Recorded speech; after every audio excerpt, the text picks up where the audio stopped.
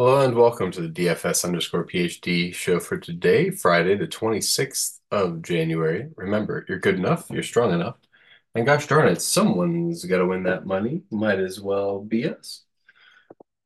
And it was us in The Sims yesterday because that's where I make $400. Yeah, it happens all the time. Although I was sweating it out, I was like, the last play of the game cost me 150.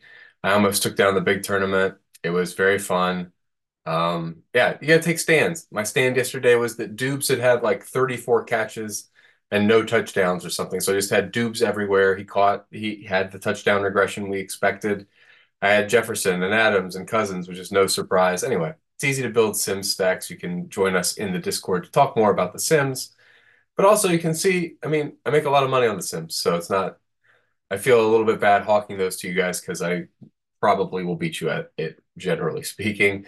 There is overlay. That's the reason to do the games that are not the big GPP, but probably don't stick your neck out to the $10 unless you've practiced a lot in the overlay contests. So yeah, looking a little bit at yesterday's slate. We don't do enough review generally because just in a hurry and stuff. But I just wanted from DFS newsletter. You guys should all follow this guy or DFS. Oh gosh, whichever one isn't the meme account. But this guy does great emails, and you should get on his email list. And I wanted to point out for the stands, the guy who won all the money yesterday took Papa Gates. He didn't win the 100K on DraftKings, but he won the 100K on FanDuel. He had like three of the top 20 on DraftKings. So he was the guy whose choices I wanted to zoom in on a little bit. And he had 75% Patrick Williams. He had 70% Embiid. So I'm mostly interested in where do we cap these max exposures at? Beyond that, he didn't have a single person above 50. That's exactly how we're running every slate, right, guys? We're running 65%, 70% caps on the dudes who we really like. And beyond that, we're setting some dudes at 50, some dudes at 30. And oh yeah, relative to the actual ownerships, we see roughly like 5% stands. Like the Kevin Herter stand wound up being like 7% or seven times, not 5%, 5x stands. But a 7x stand was, I think, the most we see. Yeah, so just something to consider as you said, Tron. MME lineups, don't a stand higher than 7x is a lot. I mean, even the 7x was probably an accident. I would guess 5x is about where you draw that line generally. Maxi Kleba was downgraded from probable to out, so that's good to know. Kyrie did not participate in shoot around, so we are again operating under the assumption Kyrie will be out. I assume we're going to hear the same bunch of things beforehand. And there was a good beat writer that let us know, his pregame routine, et cetera. Is he going through that? So yeah, he might test it to see how it feels, quote unquote, but he's not really going to be doing that. Let's see, do we if he doesn't do the whole shoot around, I don't think he's just going to go out there and shoot it up. Yeah, no new news beyond that. So let's get on to today's slate. So we've got a couple things. First of all, with what's his name out, Kleba out, we can go right to Dallas and make sure we have Derek Lively correct. So make sure you have Derek Lively projected for a bunch, like 34 or something like that. Also, I'm doing Tim Hardaway Jr. to 34 because I'm projecting a Kyrie out, and I should put Derek Jones Jr. to like 24. Those are the guys who get the biggest bump without Kyrie on the floor. You can look it up yourself if you want to in the what's it called? The Court IQ. You can also, if you wanted to put a little bit of Josh Green in there, now that Maxi Kleba's out, so a little bit of Josh Green, maybe. I don't know. I don't know what they do with the extra minutes. Probably they don't go small. Okay, so because I mean, so on Atlanta, we do have to still get news. I thought we'd get this news by now. I was kind of waiting on it. Is Capella in or out? Because either way, Okongwu's fine as a play, but if Capella's out, Okongwu is a smash. And then also, don't forget, I know Calvin and Hobo isn't forgetting who is really in play, who's the big news guy if Capella is out. Yeah, it's kind of important for Okongwu. Maybe we take Okongwu to like 30 or 28 or something for his median projection if Capella's out, but that's still not that wild, right? The guy who that's really huge news for is deep on the bench, wasn't going to play, is questionable even. But if Bruno Fernando is available for this game and Capella is not, then you have to build in a Bruno Fernando smash case. Bruno Fernando is an incredible point per minute guy. And so in the case where he is in tonight, you need to go over here and you need to have like I'm just gonna add him to the fork. I'm sure we have Capella foul trouble. Yeah, so we're gonna add this to be the fork between Capella and Okongwu, and then Bruno Fernando. No more than one of these guys ever.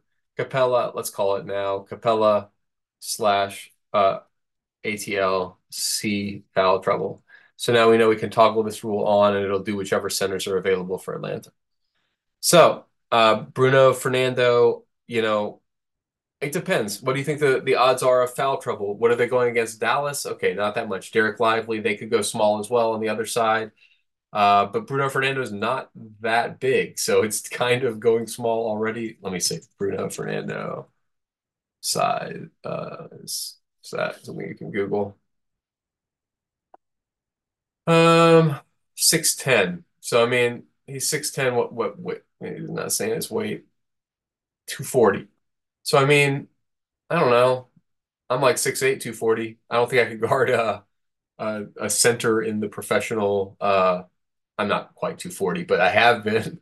I guess when I could, I probably could have guarded a center or at least a power forward in the NBA as well. It's pretty big. Okay, so that's enough pontificating about that. If Capella's in, he's a man play. Don't worry about it. I up Jalen Johnson a little bit. I still think people are disrespecting Jalen Johnson. What else do we have here? At the top, the various levels, I set Luka to the very top because I think Kyrie's out. Then I think Giannis is next, and then I think it's nobody for a while, and you have to have a gap there for median projection. And then you have like Donovan Mitchell, Shea, LaMelo, Booker, KD. These guys are all about the same level. Oh yeah, I added a couple of rules. I told you guys in the Discord. I like max 2 out of 3 of the New Orleans big three. So no more than two of Zion Williamson, Brandon Ingram, and CJ McCollum. And then I go over here to New Orleans and I make sure that for any one of them, I'm no longer taking their whole distribution. I'm taking only their smash case. So that's adding like 6, 7, whatever I think it is, whatever puts them relatively relative to the other smash people. And I did the same thing with Phoenix. So I did max 2 out of 3 with Phoenix. You guys know the big three for Phoenix. They are Devin Booker, KD, and Bradley Beal. And then I went over to Phoenix.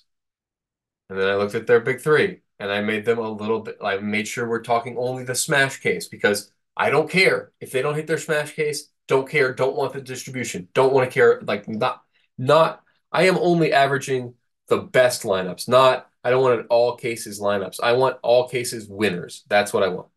So I still don't get any Devin Booker after all this ranting and raving, and I get matching the field on everything else. So it doesn't take you to new places really necessarily. But that's the basis for the slate. Beyond that, I also think Wendell Carter Jr. can be expected to get a few more minutes, although Jonathan Isaac is potentially available. I saw, where was that? Is he for real, for sure available? Because, okay, I looked it up right. I looked up the court IQ, and Jonathan Isaac is getting the backup 4 run behind Banchero. So he's in play kind of. At 23%, you don't need to play Jonathan Isaac if he's really going to be chalk. But he probably will get a little bit of playing time. He's fine. Oh yeah, I think that game I changed the team. Yeah, I don't agree. Like this game is super low projection, Orlando and Memphis, and I don't get it. Who's playing defense? Which team's playing defense, right? I mean, not either of these teams, not that I've seen. I mean, what, are we getting a Gogo Batazde with 20 blocks or something? I mean, Wendell Carter Jr. gonna. I mean, they're fine, but you guys have watched enough NBA to know exactly how you beat every guy on this team. You blow by them, right? I mean, like that's what's going to happen. And I just don't understand. So I set these teams at the implied defensive rating of the other. I don't understand. Like the line is like 5 points below the defensive rating of each team. So I guess they are just not going to score points in the Orlando Memphis game. I think they're going to score points. That's the only game I feel strongly about. Every other game, the line seems fine. That one is just like, what? Anyway, so whenever a game's line stands out to me, I do that. As a result, I'm probably getting a lot of random Orlando and Memphis guys filling in the gaps. Although Memphis guys are good anyway. Like we'll talk about that in a second, I assume. Right. Brandon Miller. That's the other guy who I feel like we're just not seeing projection systems adapt quickly enough to the way that he is taking over without Rozier. He is taking over the boards. He is taking over. He is taking shots, and he's using the shots to create some. Like, what are we projecting for assists even for this guy at this point? Yeah, 2.4 assists. The dude is all over the place. So I think Brandon Miller is just being how many minutes? That's probably why we're 36 minutes. They only gave him 31 points. Get out of town. You got to give him 36 points. He's a point per minute guy at this point. He does have to hit his shots to an extent. So I mean, I might put him more at like a 30% call, but I don't with the field having him at 10%, yeah, what do I think? 35%, 3.5x, something like that. He's a great call. It's just that the field's so far away from it that I feel like it's sticking my neck out. I think I'm going to leave him there for now. Brandon Miller's just too, yeah. Schroder, this slate specifically because somebody is out for Toronto, and so he's presumed to move into the starting lineup. If he doesn't start, TBD, but assuming Schroder starts, he's probably the best play on the slate. You can go 65% if you're feeling frisky. I think that's definitely in play for Schroder if he starts. He's just so aggressive, and he's priced like a backup point guard still. 6K, 5K. Yeah, I've talked myself into being extremely pro Schroder now. So assuming he starts, I'm going to be Schroder and then Wendell Carter Jr. And then yes, I like Barrett probably slightly more than Brandon Miller. I like Brandon Miller. It's just that Barrett without Quickly now is going to have even more usage in an offense where he already eats up usage. I mean, whatever percent you think that game stays close, you have that amount of Barrett. 50% seems a little high. Let's go down to 45%. So yeah, that's the thing. I got like two core plays. Well, you know what I think? I think I'm gonna up Lively. I think I'm gonna make Lively the third core play. Is that too many centers? I don't know. This Wendell Carter Jr. I think has power forward eligibility. But yeah, I'm really into the Lively play. Wendell Carter Jr. is also just center, so I can't have both him and Lively be core together really. But I do think you should probably play one of Wendell Carter Jr. or Lively in most of your lineups. For the moment, until we get Capella out, I'm not going to make Okongwu this level of core. I don't think if Capella's out, I don't think he's warranted to be like more than just a maybe he gets their play if he's in, if Capella's in. But yeah, I mean, we'll come back and we'll adjust this. Obviously, so let me just say clearly, Okongwu pretty close to core probably becomes core. I think if Capella is out because then we bump it. Yeah, Okongwu is core if Capella is out. And besides that, Schroder, Lively, and then Miller, Carter Jr., those guys are both fine. I think that's a little bit much. Karis LeVert, he's fine, but like, yeah, yeah, 2x the field on Karis LeVert's fine today. RJ Barrett now has fallen a little bit lower. I don't really want him to be that much lower than these other guys. Then Brandon Miller especially. Yeah, okay. I think I have to meet in the middle with this Brandon Miller and RJ Barrett exposure. I can't have them being the same. Like they should both be 40%. And they should both be higher than Karis LeVert. So I assume that's what happens when I click these buttons. Yeah, there we go. And you should do this, by the way. So like this is early in the day. That's the one reason why like I don't love doing it at this time. We still haven't gotten all of the shoot around news. 7 games. You can do out the number of guys. It's about 200 dudes. People get sick, people get hurt. Like it's just like, people feel bad all of a sudden. They eat something bad for lunch. 200 guys eating lunch. These guys do not eat that well necessarily. They all have personal chefs. Maybe the chefs don't wash their hands. They get E. coli or something, like weird stuff happens. So make sure you're paying attention to any sort of injury report update. The most important news is the most recent news. People never adjust well enough. If you're doing your late swaps, you'll notice SaberSim changes ownerships, and more often than not, they're to like the optimal live setting. So like people don't ever really get to that optimal setting. So I'm never really looking at those ownerships as like in the normal 5x way. I would, yeah, completely go over the top on an ownership on a late swap because those ownerships are who knows.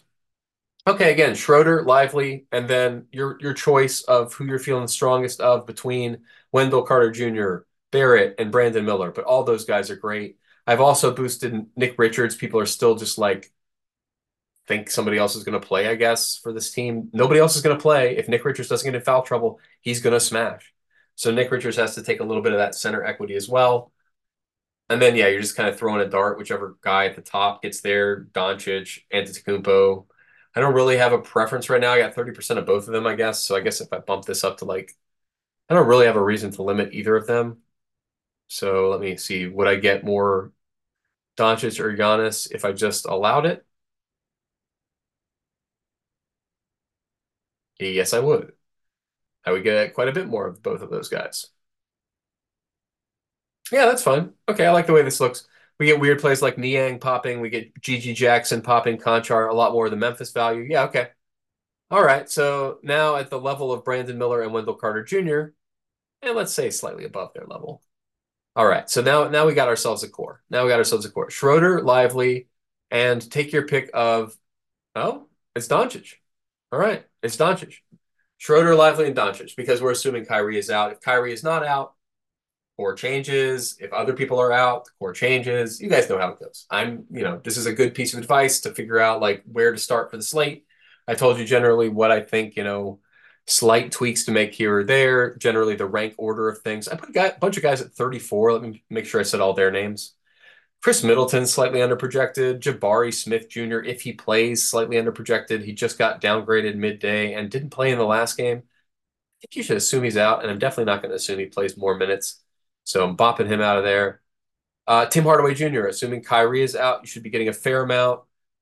The amount of shots if Tim Hardaway Jr. hits shots 15%, let's say probably 30% if Kyrie's out. He's a great play. Um, Vince Williams Jr., pretty solid play either way. And not quite being projected high enough just because it's a kind of new role he's playing in this offense. And then Nick Richards. And I think that, yeah, that's all the guys I've boosted. You'll see other guys with slightly higher projections. That's just because the Orlando Memphis game, everybody got boosted in that game because, yeah, because SaberSim is not projecting enough, or because people are not projecting enough points. I'm sorry, I'm not trying to personalize this. SaberSim has made me a lot of money and I really like them. Um, but yeah, that's a good place to stop and say, hey, you're good enough, you're strong enough, and gosh darn it, someone's got to win that money. Might as well be us in The Sims.